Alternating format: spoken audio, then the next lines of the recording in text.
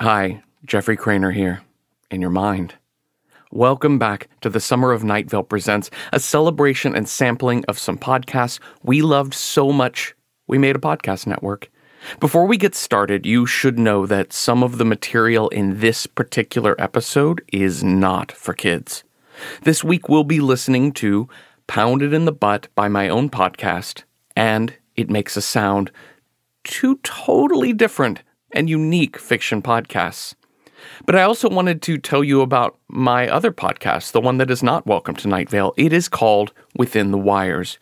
Each season, my co-writer Janina Mathewson and I tell a story entirely from a single set of found audio. In Season 1, we had a prison break/romance told entirely through relaxation tapes. Season 2, the mystery of a missing woman told through a decade's worth of museum audio guides. And Season 3, coming this September, will be a political thriller told through dictaphone recordings to a secretary. Here's a short clip from Season 2 featuring the inimitable Rima Tewiata.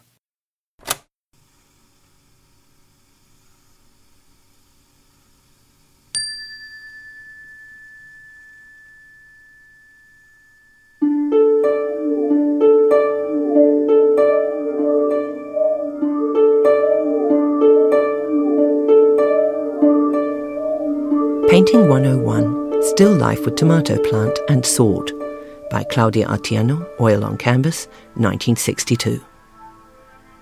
It is one of her most discussed and debated works, and is one of the collection of paintings that shifted her career from successful artist to celebrity. As much a celebrity as a painter can be, while still alive, of course. The painting sold at Sotheby's in 1969 for nearly £1 million, and is on loan to this exhibit. Many critics admire the gentle and crafty hand at work here. Notice the thin strokes of orange and pink, creating the sunny glare on the tomato. Artiano nearly exposes the texture of the canvas with such thin passes of the brush.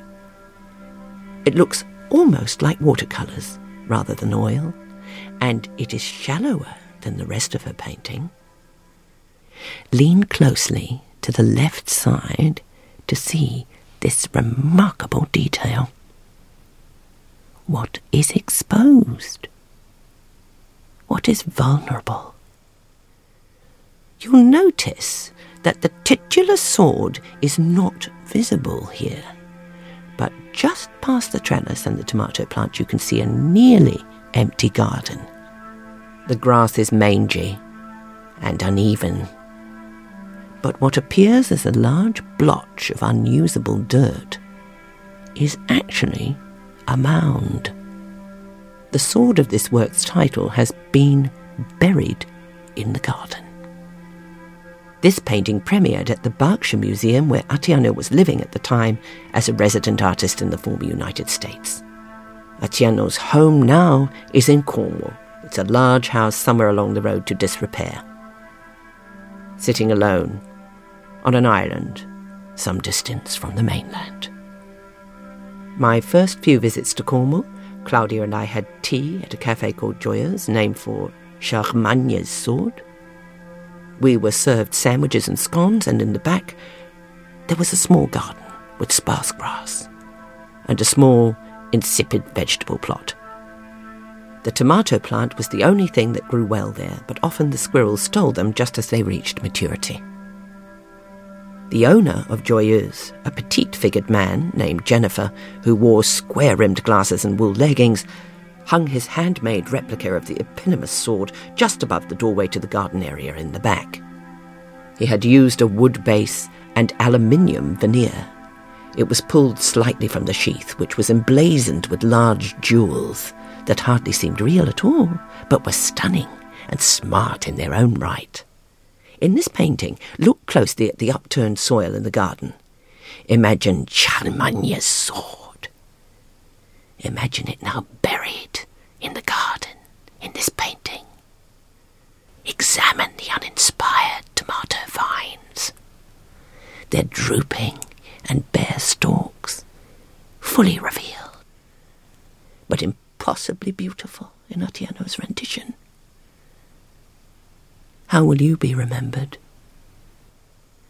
Atieno does not expect viewers to know about the now-defunct Joya's Cafe in Cornwall in Western Europa, but she certainly expects viewers to understand that if the title says there is a sword in the painting, then there is a sword in the painting, and it is your job to find it. The garden at Joya's and even the sword to which it refers were clear influences on Atieno's seminal masterpiece. And the longer I have looked at this painting, the more I wonder if the sword is buried in the ground, an on-the-line tribute to our post-reckoning International Order of Peace, or perhaps, knowing Atieno's wry sense of humour and love of subtle symbolic critiques, perhaps the sword has been dug up. Look closely at the mound of dirt. The arc of the mound could suggest a burial of weaponry. But in the oblong black patch toward the top, I see the suggestion of a hole rather than a heap. The sword is missing, and Atieno does not know where it is. Perhaps the viewer themselves holds it. Do you? Do you hold the sword?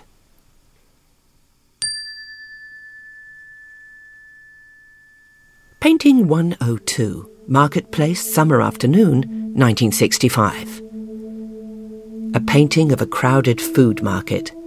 Notice the almost boneless limbs on the merchants. The apple cart vendor in the lower right has an arched elbow that never quite reaches a point. Her knees are nearly S-shaped. You can see the ocean over the tents in the background. Many books refer to this scene as St. Ives. This is likely Plymouth.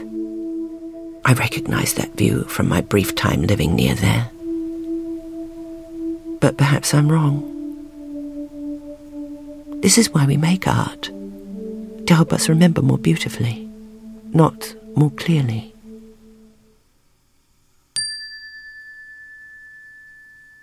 Painting 103, Stapler, 1968. It is a painting of a black swing-line stapler on a black background. The audacity of this painting irritated many older artists, as it looks like a poorly lit photo in an office supply catalogue. Look closely at the black of the stapler and the black of the background. Is all darkness the same? How absent is light in the absence of light? Atieno, on the surface, is displaying her technical skills. It is photographic quality in every way. It looks like almost an advertisement here on the Ulster Museum wall. Perhaps Atieno is making a commentary on the commentary of the pop art movement. But most likely she's simply showing off her technique. She was quite prolific in her art, and they're all good works, as you can see here in Belfast. But in her mind, mastery of form was mastery of art. But in my mind, an artist can always do more. In Cornwall, there were cliffs overlooking the sea. At high tide, I would take off my clothes and dive the 10 metres drop. I encouraged Claudia to dive with me, but she couldn't do it. These beautiful cliffs, along an endless cool sea, a scene she could paint and did, but not one she could truly explore. For fear of what? Not heights. She did not flinch at bending over the ledge. Not water either. She swam regularly when she could walk down to the shore. I always wanted her to jump, to plunge, to risk pain or embarrassment, to feel bodily the glory of this rare nature, to paint something truly epic, busy, tall, complex, masterful, to make more astonishing what was already astonishing, to free fall into the vastness that contains both wilderness and tranquility. But when eyes were on Claudia, she demurred. She believed in frightful conspiracies and intimidated power brokers of the new society. But when the world looked at her for commentary, she sometimes just wanted to paint staplers. There's been so much talk about Atieno recently, so much speculation. People say she's disappeared. This seems ridiculous to me. Artists are reclusive sometimes. We need to be. The world is our inspiration, sure, but also our most dangerous distraction. It is more likely her so-called disappearance is not a disappearance at all, but an absence, a hiatus, a time spent away from the pressures of celebrity, to rethink her artistry. Look closely at the Swingline logo in the painting. What does it mean to be convinced to buy something?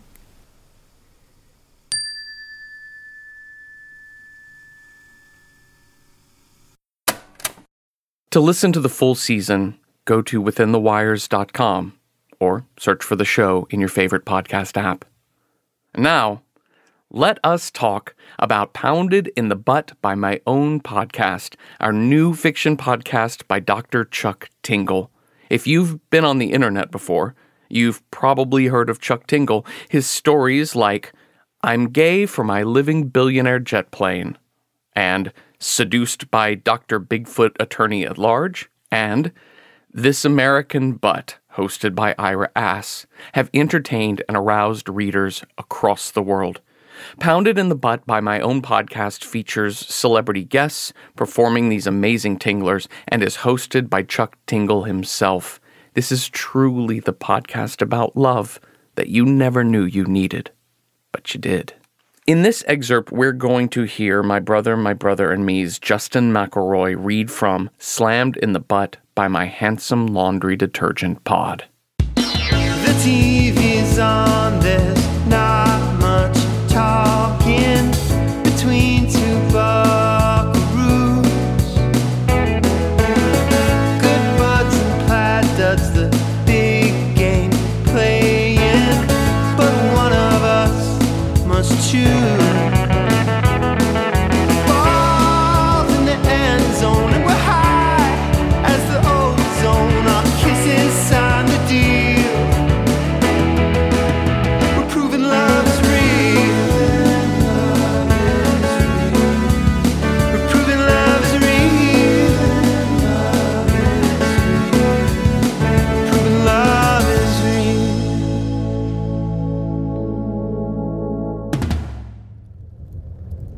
Greetings, buckaroos. This is Dr. Chuck Tingle, world's greatest author. As man name of Chuck, I get to talking on love all the dang time.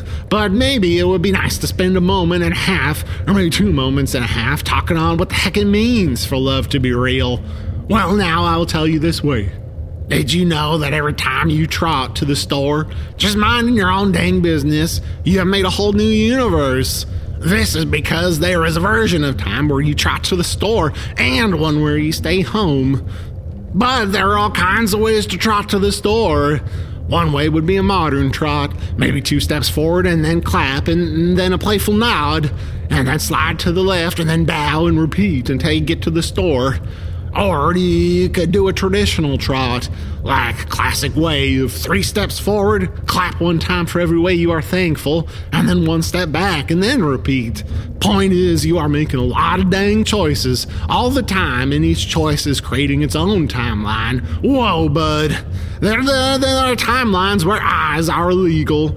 There are timelines where oceans are named after famous butts. There is even a timeline where a man named Channing Tatum is not the world's most handsome actor, he is the world's most handsome male man. There are so many different layers of reality. They all have different rules that always change, like a game of baseball with a bud who is not very good and he says he gets another swing. Yeah, right, buddy, you only get 3 and then you gotta get out of here. So what the heck happens to you on these other timelines? Is this really you over in another world? Only a little bit, bud. Don't be scared. That's just your reverse twin.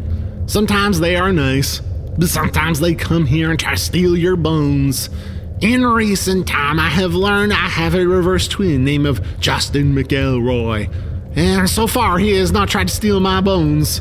I'm still worried. I will admit I have locked my windows up tight. I don't want any reverse twins sneaking in and turning me into a boneless man.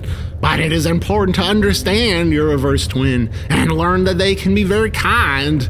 So this episode is part of Reverse Twin Friendship Program, and that is very important. I hope most buckaroos can reach out to their reverse twins in this way and say, hey, I heard you sound like me, buddy. Maybe let's read books together and get hard in a normal way. Now please enjoy my reverse twin from a distant reality, name of Justin McElroy, reading Slammed in the Butt by my handsome laundry detergent pod. Hello, my name is Justin McElroy. I'll be reading today's selection, Slammed in the Butt by my handsome laundry detergent pod, to my wife, Sydney, who's here. Say hello, Sydney. Hi. Hi. She has not heard this book before, nor have I. So I just wanted to share it with her, because that's what married couples do, is what I read. Mm-hmm. This is Slammed in the Butt by my handsome laundry detergent pod by Chuck Tingle. If there's one thing that I can't stand, it's being late. And when you're sitting behind the wheel of a car as fast as this one, you've really got no excuse. I'm flying through the beautiful Arizona desert, the open roads sprawling out before me as far as the eye can see, and yet I don't have any time to appreciate this gorgeous landscape for myself.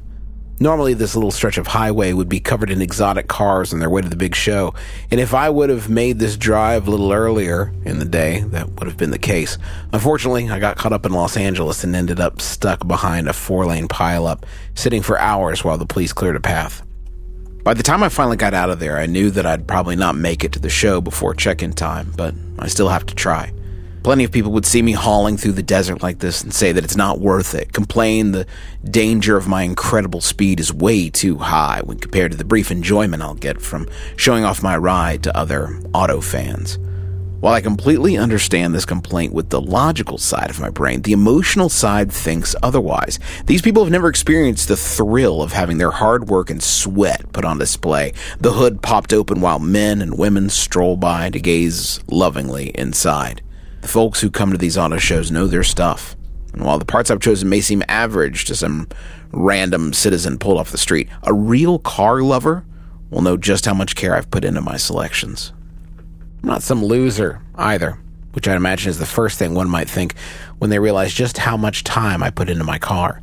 This is an extension of lacking self-esteem. This is an artistic expression of myself. My car is my canvas, and right now that canvas is pushing 100 miles per hour. So this is already pretty intense stuff. Obviously, my ride can go much faster than this if I want it to, but the fact that the auto show has rolled into town for the weekend means the highway patrol is out in full force. Sure, I'd still get a ticket for going 100, but I can only imagine what they do to me if I stacked another 80 miles of an hour on top of that. Still, the clock is ticking. I push my foot down onto the gas pedal even farther, barely crossing over the threshold into triple digits as I scan the horizon for any sign of life. Eventually, I spot the bright, shiny glint of various parked autos coming into view, cresting over the horizon like the parking lot of my dreams. I slowed down a bit and then glanced at the dashboard clock, breathing a sigh of relief as I realized that I've made it on time for check-in. Of course, the desert is so vast out here, it takes forever to actually arrive, even though I've already seen my destination. Once I get there, I pull my car up to the check-in booth and climb out, strolling confidently over to the car show officials. "Hey," I say, offering my hand for a firm handshake. "I'm Greg Henderson. I'm just checking my car in for the show. My registration number is 64720. I kind of gave myself kind of a burly... I feel like Greg Henderson's kind of a burly dude. Into cars, yeah. Mm-hmm. The man standing before me with a clipboard in his hand doesn't meet my gaze as I speak to him. Instead, staring past me with an expression of confused disappointment, I finally turn around to see what's so interesting. And then I swiftly realize that my vehicle is currently far from show condition.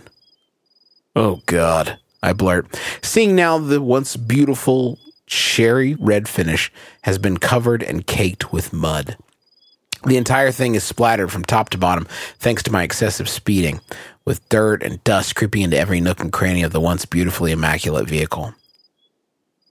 Well, I'll check you in because you got all your paperwork here and you made the cutoff time, the man with the clipboard announces. But you're going to want to get that thing washed off before the show starts in 2 hours. I nod frantically. Thank you. I'll get this cleaned up right away. The man with the clipboard nods towards a nearby hose. Pull up over there and give yourself a wash down. Without another word, I climb back into my car and drive it over to the water station. By now, everyone else has spruced up their rides, and the section is completely empty. But it quickly becomes apparent that most of the supplies have been thoroughly raided. Excuse me, where's the soap? I call out to a woman strolling by. She shrugs and shakes her head, clearly confused by my question. I realize now that I'll have little to work with, but I'm committed to scrubbing as long as it takes. I turn on the faucet and start to spray down my vehicle, but to my horror, the dirt and mud only seems to cake on even more. Instead of running down the side of my car and dripping onto the ground, these minerals swirl together in a mess of brown and tan, only adding to the state of disorder. Hey! Someone calls out behind me, causing me to turn off the faucet and spin around. It's weird he didn't know who it was with such a distinctive voice. Mm-hmm. It's very clearly the same old man. Yeah. The man with the clipboard is standing with a look of great concern on his face. He motions for me to approach, and I do as instructed, walking up close as the man lowers his voice. I'm not supposed to help out anyone here because the show is technically a competition, but you seem like a good guy, he offers. You're not going to get your car clean here, but if you head up the road into the hills a bit, you'll find a secret car wash. Honestly, it's the best in the state. You got 2 hours before the show starts, so that's plenty of time. A secret car wash, Sydney. A secret car wash. The best in the state. The best secret car wash in the state. I stare back at the man with the clipboard in complete shock, blown away by his kindness. Thank you so much, I gush, and then hurry over to my car and jump in. I start the thing up and take off where the man had motioned for, a single-lane road that winds up the nearby hills. It's been 20 minutes or so, and still no sign of this mysterious car wash. I don't want to allow the creeping dread into my mind, but with every passing moment, I begin to wonder even more if this whole thing has been some kind of elaborate prank, a way to punish the late guy and teach him a lesson about car show etiquette. It's so important. Suddenly, however, my prayers are answered as my vehicle rounds a sharp corner to reveal a small, inconspicuous car wash. I pull in and slow down to a crawl, scanning the building for any signs of life. I roll down my window. Hello? I call out. Is anyone here? I need an emergency wash. No response. I pull around to the back of the structure and find an entrance for the wash, but it appears the thing just isn't even turned on. Just my luck. Hey there! A voice suddenly rings out.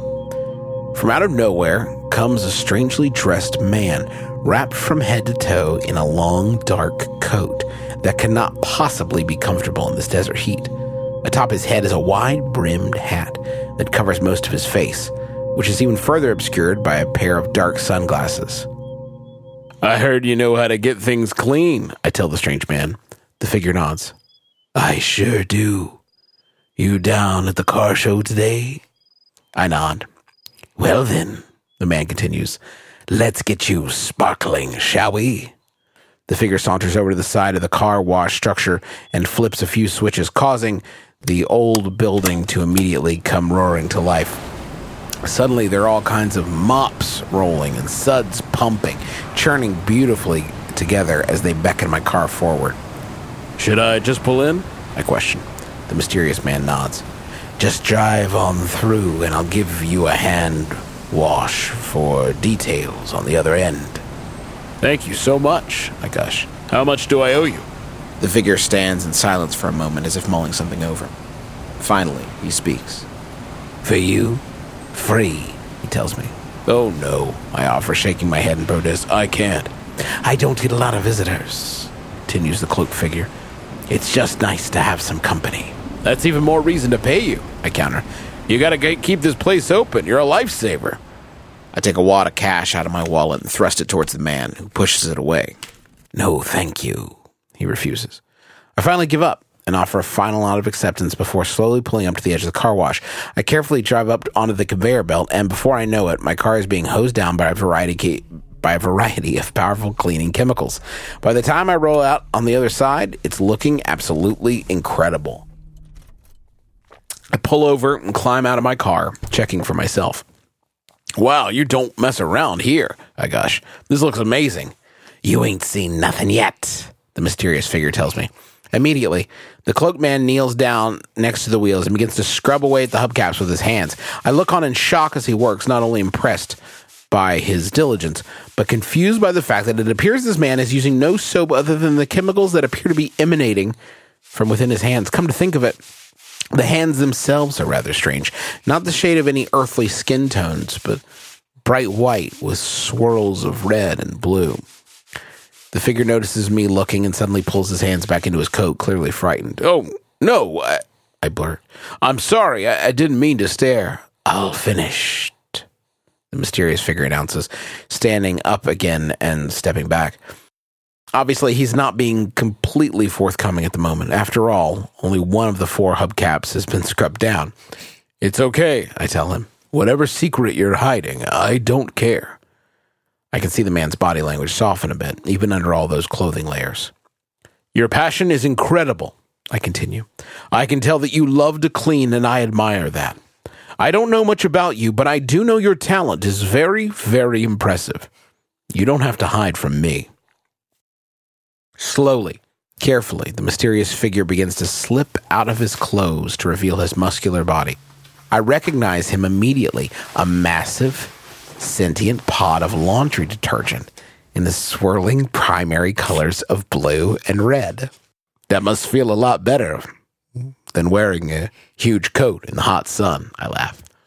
The living laundry pod shakes head. It says shakes head, but I'm sure that's not right. The living laundry pod shakes his head from side to side, chuckling along with me. You have no idea. What are you hiding from? I continue. You're an incredible cleaner. You should be working at some big city car wash, not out here in the middle of nowhere. Hell, why stop at cars? You were made for laundry. Why not open a laundromat? The detergent pod takes a deep breath and lets it out slowly. You have no idea, do you? No idea about what? I question, utterly confused. My people. Laundry pods. The sentient cleaning tool says, we're in great danger. People have been eating us left and right. There's not many left. What? I blurt. Eating you? The laundry pod nods. Seriously? I continue, struggling to wrap my head around this. Why? The laundry pod shrugs. I don't know. I wish I could make sense of it, but I can't. Anyway, since all that started, I was forced to go into hiding. I'm suddenly overwhelmed with sorrow, anger, and frustration on behalf of this beautiful red and blue pod. He was made to be a cleaner, and now he's being forced into a world gone mad. His entire life, entire purpose has been turned upside down. At the same time, I can't help but be impressed by his commitment to his craft. In the face of all this adversity, the detergent pod is still out here doing what he loves and doing it well. To be honest, it's actually quite attractive. I won't tell anyone you're up here, I assure him. And I'm certainly not going to eat you. What's your name? Tyne Ulbra, the detergent pod offers. It's nice to meet you. I'm Greg, I inform him. The sentient cleaning tool quickly gets back to work on the next hubcap, crouching down in front of it and rubbing his hands vigorously across the shiny metallic surface. The longer I watch him work, the more turned on I get. I'm completely intoxicated by Tyne's toned body, the way that his muscles ripple with every little movement. When the detergent pod finally finishes, he walks over to me, flashing a boyish smile. All finished, he says. Thank you, I reply, staring intently into Tyne's deep blue eyes. Suddenly, the cleaning tool's expression changes. Up until this point, I wasn't entirely sure if the tension I'd be feeling between us was one-sided, but somehow this exchange makes it perfectly clear that the feeling is mutual.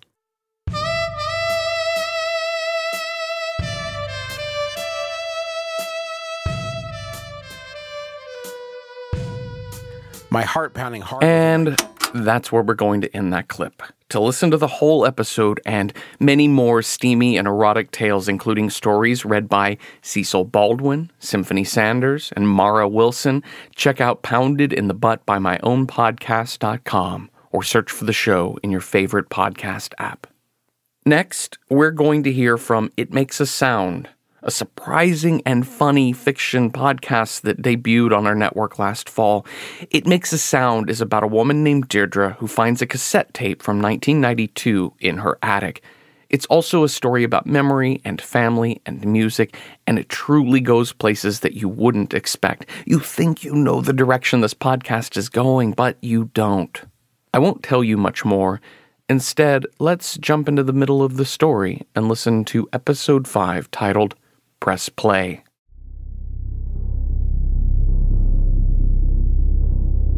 When a tree falls in a forest and no one's around to hear it, it makes a sound.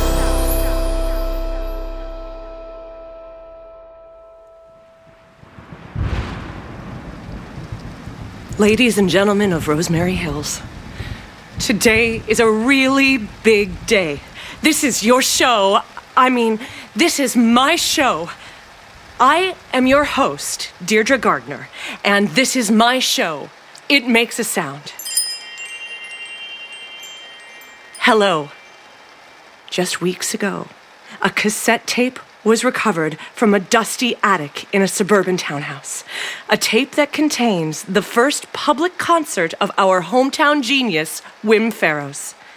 And today, at long last, we have located a boombox from which we can play that tape. I'm shaking. Is everybody shaking with excitement? For the music. Yes, Mom, that's right. We are here for the music. And that's why, listeners, we are all here together. For this very special event, I have assembled a studio audience here in the attic, a lucky chosen few here to witness firsthand the playing of the tape. Mom is here. I don't know about that. Say hello, Mom. Hello, Mom. And my mother is right. This is a boombox, and it has a cassette tape player. Hallelujah. I risked my life for this. Oh, and also we have Cody Elwood, son of Trisha Elwood, who is 10. It's hyphenated. I'm sorry, it's hyphenated. Cody came home with me because Trisha was suddenly called into work. I wanted to be with my boombox. And I'd like to introduce to you Rod Reeder. Mom's new part-time nurse, who has just started work this week. And how lucky for him that he is present with us today of all days. We welcome Rod. You like Rod? Oh, yes. Now he and I were in the rainbow with the pigeon coop, you see. Oh, that's right. You can say hello, Rod. Hello. That's a whoreflower for Rosemary. Today, the code is cracked. The gates open, and that which was foretold will be told. And we are ready to make Rosemary Hills listen again. Today, live, in real time, we will insert the cassette tape into the cassette tape player. Today, we will press play, and sounds will be made on It Makes a Sound. I'm your host, Deirdre Gardner, and this is the moment we've been waiting for. It seems very special, very symbolic, that this little audience gathered here around the boombox. Let's gather around the boombox, please. Yeah, good. Yeah, can you get Mom, Rod? All right. We all represent different shades of listener who need Wim Farrows' music in their lives. Cody, the youth of our Rosemary Hills. Cody told me today at his home, during the last episode, just about an hour ago, that he didn't like music. I know. But I think that's going to change today. The day the music lived. Cody, can just stand more across from Mom there. A little more to your left. No, the other left. Like this. There you go. Yeah, that's right. And Rod. Rod, stand here, please. Rod, a non-native, a newcomer to Rosemary Hills who didn't feel the reverberations of Wim Farrows in 1992, but now has the chance to encounter the artist who made this particular place to live special among all the places to live. And Mom, who struggles to remember, but was there, was somehow imprinted. print me. And is here now. And that's something. So, listener, I ask you, are you a Cody? A Rod? A Mom? Me. We all need the music. Why do you need the music? Why do you need the music? Okay. I think we're ready. Steady, Freddy. The cassette tape containing the concert known to us colloquially as the attic tape because of its discovery in the attic, known at the time as the Elwood commencement because the concert was recorded at Trisha Elwood's 8th grade graduation party, has been inserted into the boombox. It's already plugged in, thankfully. The first song that we will hear on the tape, as we know, of course, from episode 3, is I Am a Moment. Ladies and gentlemen, coming to you from a townhouse on the edge of Rosemary Hills Golf Course community. Rosemary remembers and Rue. Oh, yes, Mom. Rosemary wants to remember. And we stand here on the precipice of a musical renaissance. What? We stand. We look into the precipice. We press play. Without further ado. Oh, God. I don't have my glasses on. This is the play button, right? Yes. Are you sure that is? Can I press it? No, you can't. I'm sorry, no, you can't. Please, but this it's is my it. Are you sure? boombox. And now, at last, Wim Ferros is back in Rosemary Hills.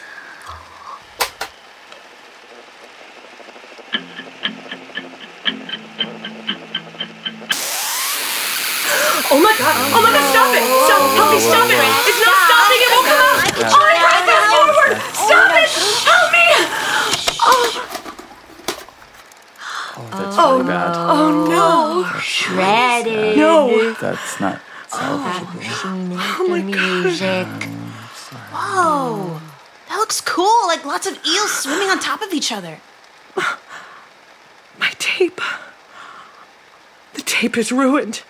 Look at it. That is the only copy. No. The boombox did not eat my tape. No. How is this happening? How is this happening? There could be This can't several happening. reasons. The tape maybe had a foreign substance on the ribbon that made it stick to the capstan and pinch roller. Pinch. It could be the drive hub too, but it's probably the pinch roller. It's lost. Pinch. It's all lost. It's lost. Do you understand? I lost it again. Nothing works. Why does nothing work for me? Nothing. Oh my God, no. I can't stand it. Nothing stays. I can't do this. I can't stand it, Mom. I don't know I can't stand it. No, man. No, Mom. Get away from me. Help! Sorry, Help! no. She keeps me here by the 16th hole. okay. I'm in It's the okay. hole. Root okay. to you. Ow! You bit me, Mom. Oh. It's Deirdre. Mom, it's Deirdre. Oh, I got her. It's okay, Mom. I'm sorry. It's me, Deirdre. It's okay. Ooh, you stay. You are the most lost. You devil loser. No, Mom. You're okay, Mrs. Gardner. Sorry, Deirdre. Let me I can get her. I I'll am get getting her. out of here. Mrs. Get Gardner, her. do you want some toast? No, Mom, it's okay. You're okay, Mom. Mrs. Gardner. You're Mom. safe. Let's have some toast. You like toast, right? We like toast. You come with me. It's okay. Come with me. We're fine. I'll go toast the nice man here. I'll go and you are Rue. I like making cinnamon raisin toast. It makes me feel better. Careful on the stairs. And Rue to you, and Rue, and Rue. Good night, ladies. I'm not a lady. We lost him. We lost him. I'm the only one who knows. Listeners. Oh, listeners, I'm sorry. I'm sorry, Rosemary Hills. It's gone. I can't even play a cassette tape. And everything's lost. Again. There's nothing. There's no sound. Trees just fall, you know? Wim Ferros is a tree that fell into nothing. I'm a tree that falls, and nobody cares. Mom doesn't even remember that she's a tree. It's pointless. Do you know how lonely? Your mother doesn't know you. We are the whole. Just noises in the attic. Nobody's listening to you. Nobody hears you, Deirdre. Duh. You live in a vacuum. Mom's right. We are the 16th hole. Somehow that's right.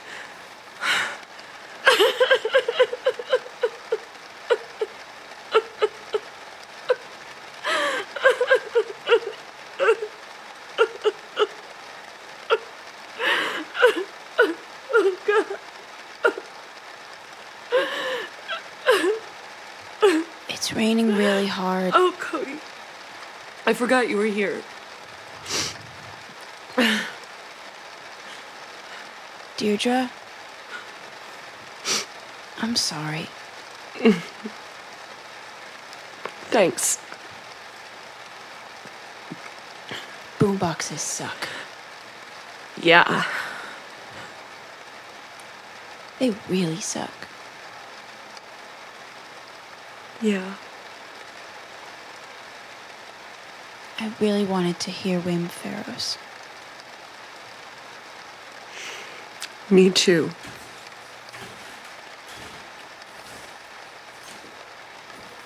We come bearing toast. Ta-da!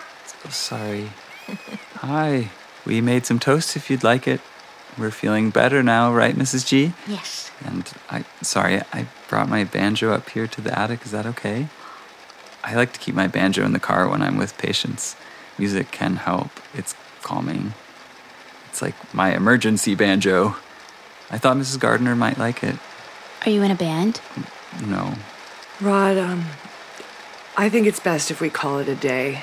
I'll pay you for the whole shift. Cody, you should go home.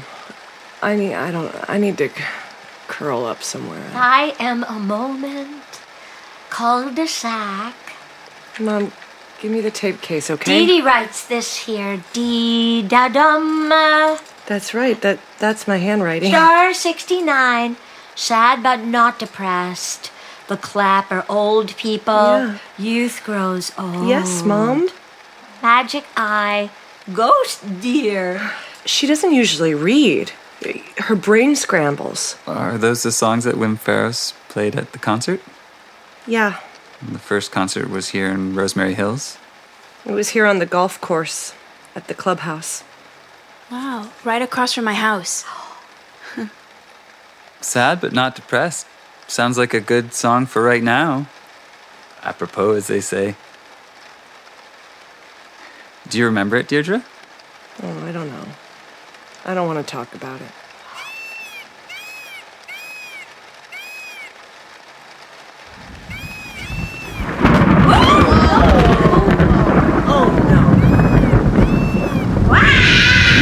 Fancy birds, filthy birds. There's some peacocks on your roof. I think the power's going out. Oh my God, no.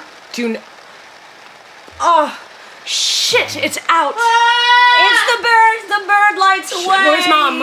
Is Mom sitting down? Yep, she's Mom, you here okay? next to me. I'm right here, Mrs. G. It's okay. Cody? I'm not scared. Cody, I'm right here. I've got you. Can you feel me? Yeah, here It's I am. all good. Okay. Emergency Here, banjo. sit down. Okay, thanks. Is Here there you a go. flashlight? Okay. Yeah, hold on. It's over. Ow! Are you okay? Yeah.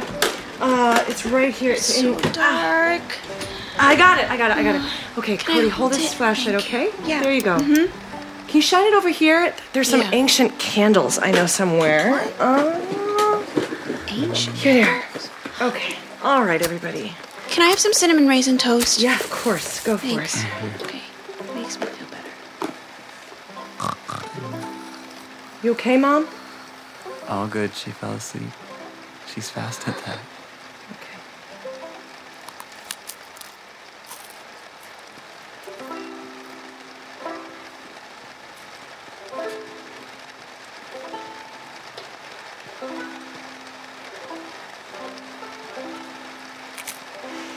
It's funny. At the concert, too, I remember the lights were turned off. When he got to that song, it must have been time for Trisha's cake. What kind of cake was it? I don't remember. Oh. You know, I do remember. It was chocolate ice cream cake from Dairy Queen. cool. With those crunchy things, those were good. And Wim was lit only by glow sticks. It was so awesome, I thought. I don't know where the glow sticks came from. He didn't have glow sticks up until that moment. Yeah, Trisha would probably say there weren't any glow sticks.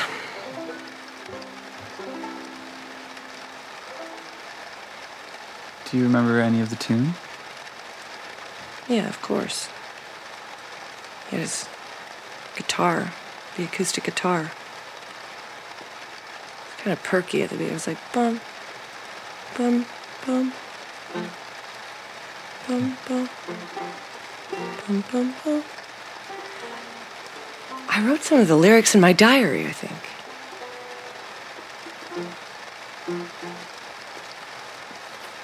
I mean, it's not going to be right on the banjo. It was much more epic. There was percussion, everything. Oh, cool. How did he play percussion at the same time as his guitar? I don't know, but there was definitely percussion. Can you guys feel around for a Velveteen Diary? It should be right around here, like maybe behind you. Hey, Cody, do you play drums? No. You play anything? Video games. Aha, here it is. Cody, can you shine a light right here? Mm-hmm. Thank you. Okay, where is it? It's definitely from this song. I remember. Here it is. See, I wrote WF 92 right next to it. I don't mind the money. I don't mind the golf. But the fence around my favorite place just kind of pissed me off. I'm not depressed. I'm just shit. No, that's not right. I'm not depressed. I'm just. I have it. I remember. It was different. It was like, I'm not depressed. Yeah, I'm not depressed. Wait, that's... Yeah, I'm not depressed. Yeah, no, that sounds like that Dave Matthews Band song. No. It was Wim's. No, I'm not depressed. No. No.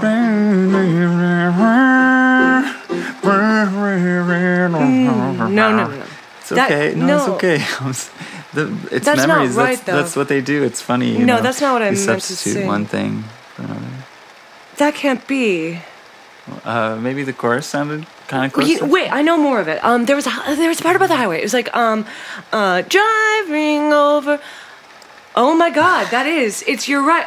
That's not right. Well, go back to the chorus part. It kind of first sounded like you were going up in a different way, and then what do you sad, mean? Like a. And then you went down to. And was it maybe more like? I'm just sad. Yeah, like I'm just sad. Just sad. I'm not depressed. Just I'm sad. not depressed. Just sad. And then I'm not depressed. I'm just sad. Oh. I'm not depressed. I think that is right. I'm not depressed. Just sad. Rod, yeah, that is right. I'm not depressed. I'm just sad. 2 blocks away, my favorite place to stay. In 20-acre wood, my imagination played. I was just a child when I watched it fall away. Bulldozed to the ground, yeah, my forest overpaved. Years of memories, climbing in the trees, flattened by remorse, the polish of the course. That's it, Mom. That's exactly it. I'm not depressed. I'm just sad. I'm not depressed. I'm just sad. I'm not depressed. I'm just sad. I'm not depressed. I'm just sad. Given a prescription, parents gave me pills. Follow up on Tuesday with Dr. Satterell. Acting like the course is closely manicured, putting something polished over something natural. I don't mind the money, I don't mind the golf, but the fence around my favorite place just kind of pissed me off. I'm not depressed, I'm just sad.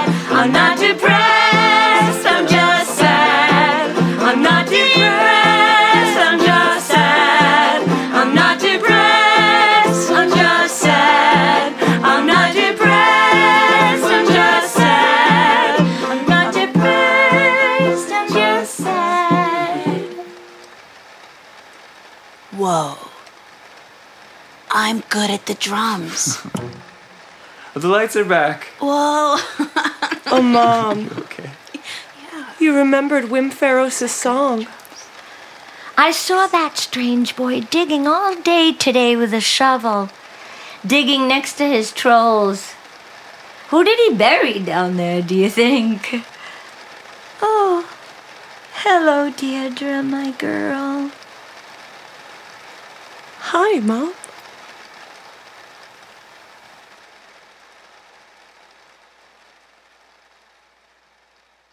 And you can find more episodes of It Makes a Sound at itmakesasound.com. Listen to the entire 9-episode season today and check out their Patreon to support the production of a full-length album based on the songs from the show. Tune in next week for part 3 of The Summer of Night Vale Presents, featuring a trucker searching across America for the wife she had long assumed was dead, and a man trying to plan the perfect dreamy brunch. Find out more about Night Vale Presents and all of our shows at nightvalepresents.com. And hey, thanks.